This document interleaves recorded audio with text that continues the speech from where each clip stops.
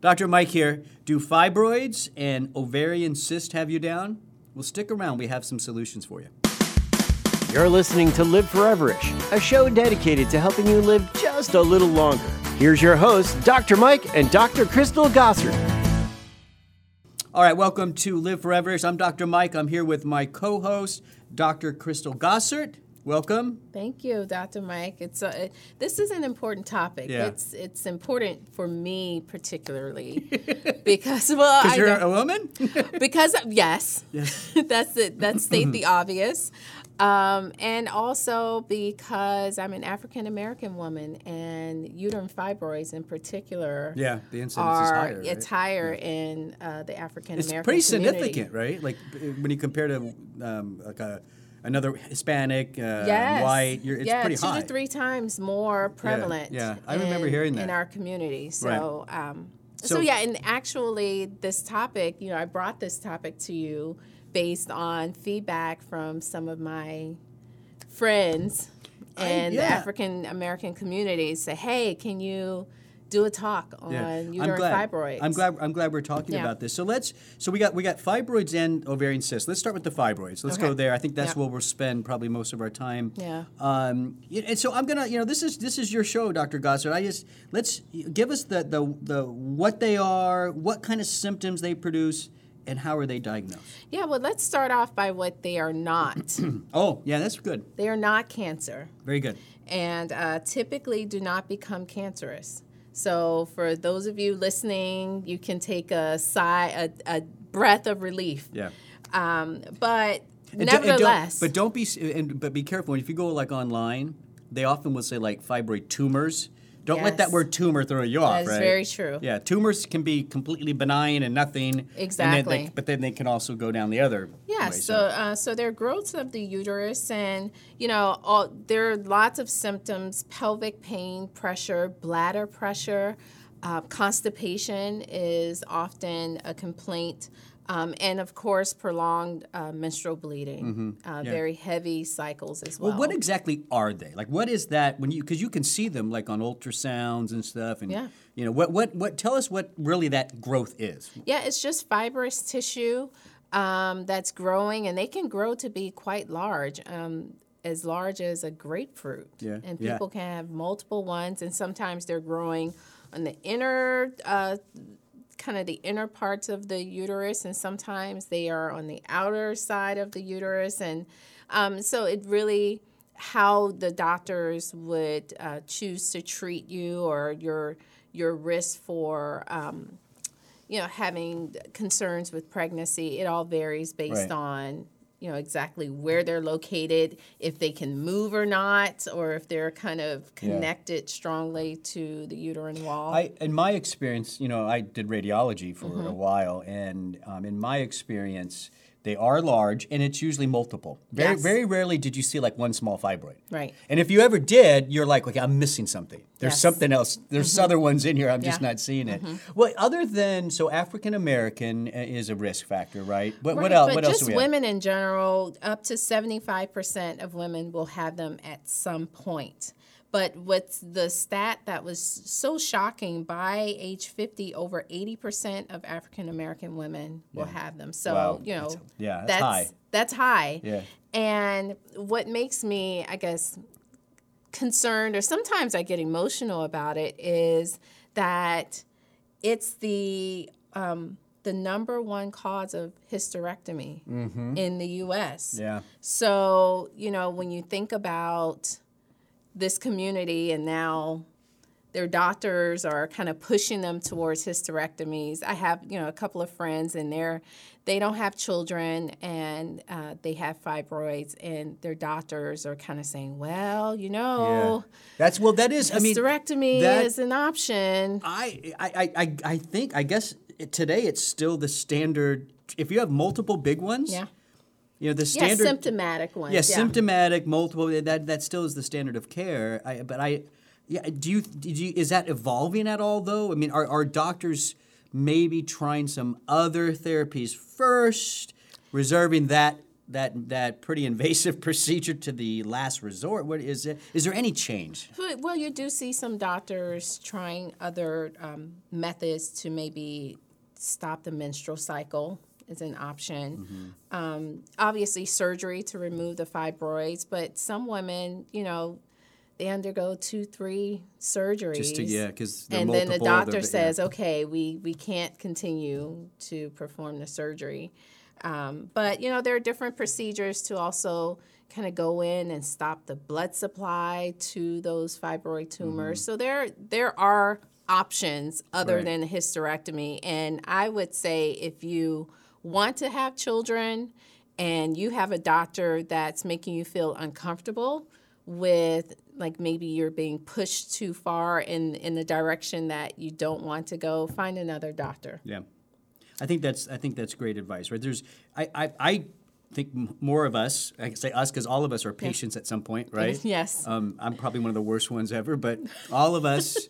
I believe that. We're in that position. Second opinions, third opinions, fourth Yes. opinions. I mean, anything major. Yes. If you're going to go, into surgery, if it's cancer, if it's whatever, if it's a big thing, yes, we should be talking to and more look doctors. for a clinical trial. Yeah. Clinicaltrials.gov. I know there's one where they were recruiting, and there is a drug for endometriosis where there's some promising benefit with fibroids. So, maybe you can get in a trial and try some newer ways, maybe as they're testing. Ways, yes. So you ran through some of the basically the conventional approach, and at the end of the day, it's hysterectomy, right? So yes.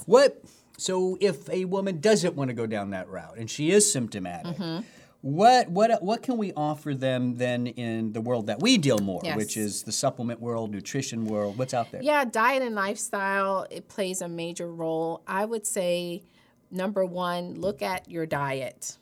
And make sure you're getting lots of cruciferous vegetables, things that can help you to detox some of the estrogen. Right. We do know that estrogen and now progesterone, which is a little bit of a controversial topic, but both of those hormones can cause the fibroids to grow. And so the cruciferous vegetables, they are going to help with some of that hormonal balance, yes, metabolizing overall estrogen. Detox of the estrogen. Yeah, because we know estrogen is highly metabolized, right? And so yes. sometimes it can go down pathways where it causes more growth. Exactly. But there are other pathways that I think cruciferous vegetables support that aren't as proliferative, and you want those pathways on, exactly. right? Yeah. Yep. So weight management. It's funny. It's funny you talk about the progesterone, right? Oh, yes. So when I was a young integrative doctor, that was a key thing I went to. Yes. We didn't understand that there are progesterone receptors on some of these fibroids, and our idea back then was it was all estrogen dominance.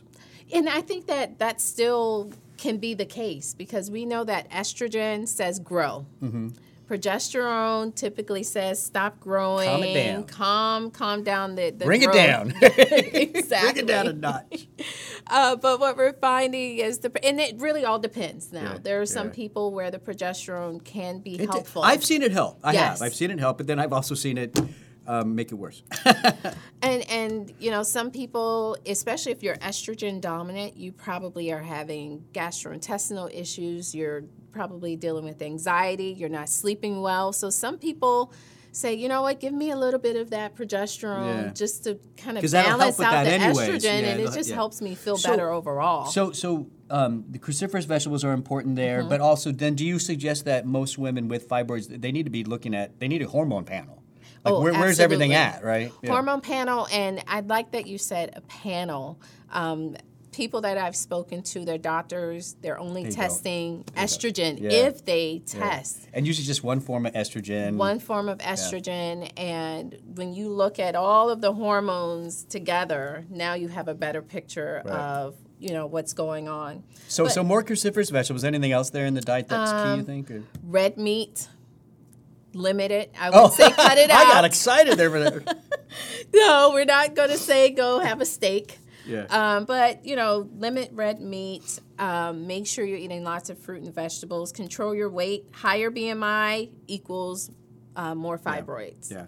And we know that excess fat can actually produces an enzyme that can make more estrogen. Yeah. That's for sure, right? The more fat, the more estrogen production in a lot of women. So Exercise. So research shows 7 hours or more per week. there you go. So it's going to kind of lower the fat. You got to get out. Lower You got to move. insulin because insulin's a growth factor. Yeah. So these are things, you have to control your blood sugar, control your weight, exercise. Right. These are, some things that's kind of tried and true. Are there specific supplements though that have maybe shown some help or some efficacy here? Number one supplement would be vitamin D. Yeah. Okay. And you do find a good. direct correlation with vitamin D. Women with lower serum vitamin D levels are more likely to develop fibroids. Yeah. So one thing with vitamin D, make sure you're testing What's your level? vitamin D levels. No, you got to know your level. What are your levels? I know my level. What are they? Or what is it? I told you. What are they? How many D's do I have? I told you. Didn't I tell you It's once? 50. No. 60. 75. I don't remember that. 50 to, what do we say, 50 to 80? 50 to 80 nanograms per mil. Yeah, I was at deciliter. 75. Yeah, I personally think you need to be higher in that range. Yeah, you really should. And most of your doctors, if you're above 30, they'll say that you're okay. You're but try to fine. reach for that at least to get to the 50. Yeah. Okay. And another nutrient, green tea. Nice. Drink green tea. Green tea, specifically Which is- EGCG, which is what you find Well, in green tea. But okay, so I drink green tea for sure, but Yeah. am I going to get enough of the EGCG, right? No. Yeah. No. So, but you still want to drink it because it's healthy. You'll get some of the synergy. Well, drink it with your capsule. That's what. Yes. That's what I always suggest. Yeah. You're starting to get in my head, Well, Dr. Mike. I know some people. Lord, no. I know some people who actually will open up the capsule and dump it in the green tea. Now, Oh. I'm like, if you, I would prefer you just take the capsule. I don't know what that heat might do, Yes. but at the end of the day, if that's what they do, that's what they do. What do you got? Sounds like a decent strategy. I wouldn't knock that. So we got to keep going. So you Yeah. also have, I see the curcumin. Curcumin is beneficial, very promising preliminary studies, but it's something that can be Okay. beneficial. And black cohosh. Black cohosh. Yeah, I think, 40 milligrams of black cohosh. I think a lot of women are familiar with that with menopause. Stuff. Exactly. Yeah, okay. All right. So let's move then over to what the formal phrase is polycystic ovarian syndrome. Yes. And I think it's important that people realize when you see syndrome at the end of a phrase, it usually means we don't know exactly the cause. It's probably multifactorial. So we wrap it up in this word syndrome. So, Right. And it's a disease of exclusion, basically. So they kind of exclude. This Other isn't things, it. This yeah. isn't it. This. Oh, okay. Oh, Well, you got PCOS. It's PCOS. That's what it looks like. Which is so unfortunate for the many people who are dealing with this Yeah. because they are probably getting underdiagnosed. Yeah. And the doctor's treating other things. So we're talking about cysts that form in the ovaries, right? Yep. And sometimes it's correlated with breast cysts too, but we're talking about the ovaries right now. Yes. Though. Tell us a little bit about why do they form and what are some of the symptoms?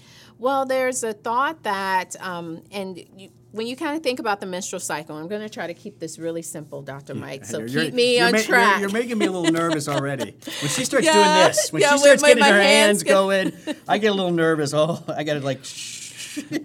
So the menstrual cycle is controlled by hormones, and some of the hormones are coming directly from the brain, and the brain's telling the ovaries to make estrogen, and there's some progesterone that's being made. So to sum everything up, in the menstrual cycle, during the first phase of your menstrual cycle, which is called your follicular phase, that's the phase where the follicle is This is your pre-egg, basically. your pre-egg, yeah, it's kind of maturing, and then during ovulation, you release that egg. Right. So you're talking about the period before that release. Exactly. That's So follicular, during this yeah. period before the release, there are hormones that's kind of controlling the maturation of that egg. And what we're finding is that there's an imbalance in those hormones. So those eggs aren't maturing all the way. and then they start to accumulate. Yeah, and they become cystic-like, and that's Exactly. Where that's, yeah. Yeah. And symptoms, what common ones? Well, you're not ovulating, so you start missing your menstrual cycle. So That's you probably have a key regular one. You have menstrual to keep an eye out on that, right? maybe 8 per year. Yeah. And then you also have excess production of male hormones, so testosterone tends to be elevated. So you start seeing Male stuff. yes, Facial hair, right? acne, facial hair, Acne? Well, we're not the only ones that get acne. Hannah's having a great time with that one. male pattern baldness. So that's something that also can occur. So what do we, I know I am trained as a conventional medical doctor. We don't really do anything for PCOS. And we maybe try to manage some of the pain and whatever, but we're not really addressing the issue. Yeah, well, I think they're probably addressing the main concern, which is the excess insulin and glucose issues that come along the metabolic with it. syndrome, the metabolic that sets syndrome, up, the central obesity that tends to occur. But we're not with focused it. on the cyst out. We just let the ovaries No, go. I mean, you just have to try to. I mean, these people, their insulin is so high, they actually start having a condition where it's called anthosis nigrans, where there's like the skin texture changes. It turns darker. It's rubbery-ish, like Yeah, a little yes. like wrinkly and rubberyish. Is that a Rubbery-ish. word? Hannah, is that a word? Rubberish. Yeah, so the insulin resistance is one of the main issues. Right. So targeting that usually with a metformin or some type of diabetes medication. And unfortunately, is there any? Because this is what if somebody has PCOS, they're going to wonder: is there a supplement that will shrink the cysts? I can't There's say not. that there is. I haven't seen anything. But I would tell you there are things that you can do to manage, kind of get the body back in balance. Mm-hmm. And really it's focusing on diet, exercise. I think that's a good way of goes thinking back it. there. It's PCOS is a sign to us that there's something you're a little out of balance with stuff, hormones, Exactly. and so correcting some of these they may seem separate. But working on your sugar, working on your insulin, losing some weight, all that kind of stuff can eventually maybe decrease some of that cystic burden. in there. Exactly. And, nutritionally, even with supplementation, you just want to think about nutrients that's going to help to support blood sugar. Yeah. So you have chromium listed. Yeah, chromium, inositol. Lipoic acid, Can be I see there. helpful. Yeah. Yep. Cinnamon. Oh, I love cinnamon. Yeah, that's great. So great information. Hopefully, if you're somebody with fibroids or PCOS, you have some knowledge now. Maybe do some more research. Check out lifeextension.com. Yeah, we have a we couple of really good We have protocols. 2 protocols on this, right? Yes. Yeah. They go in depth. But if you get confused, then we have health advisors, or what do we call them? Wellness Wellness specialists. specialists. That you Yeah, could that call was a and blast talk to. from the past. Yeah, that was the old term. I know. Dr. Gossard, as always, thank you so much. Thank you, Dr. Mike, as well. Yeah, I want to thank you for This was a good talk. This is one of the best ones you've ever done. Thank you for listening and watching. I'm moving on from that. Thank you for listening and watching Live Foreverish. For more podcasts, head over to liveforeverish.com. That's liveforeverish.com. Please subscribe so you never miss a show, and like it and share it as much as you can. I'm Dr. Mike. Thanks for listening.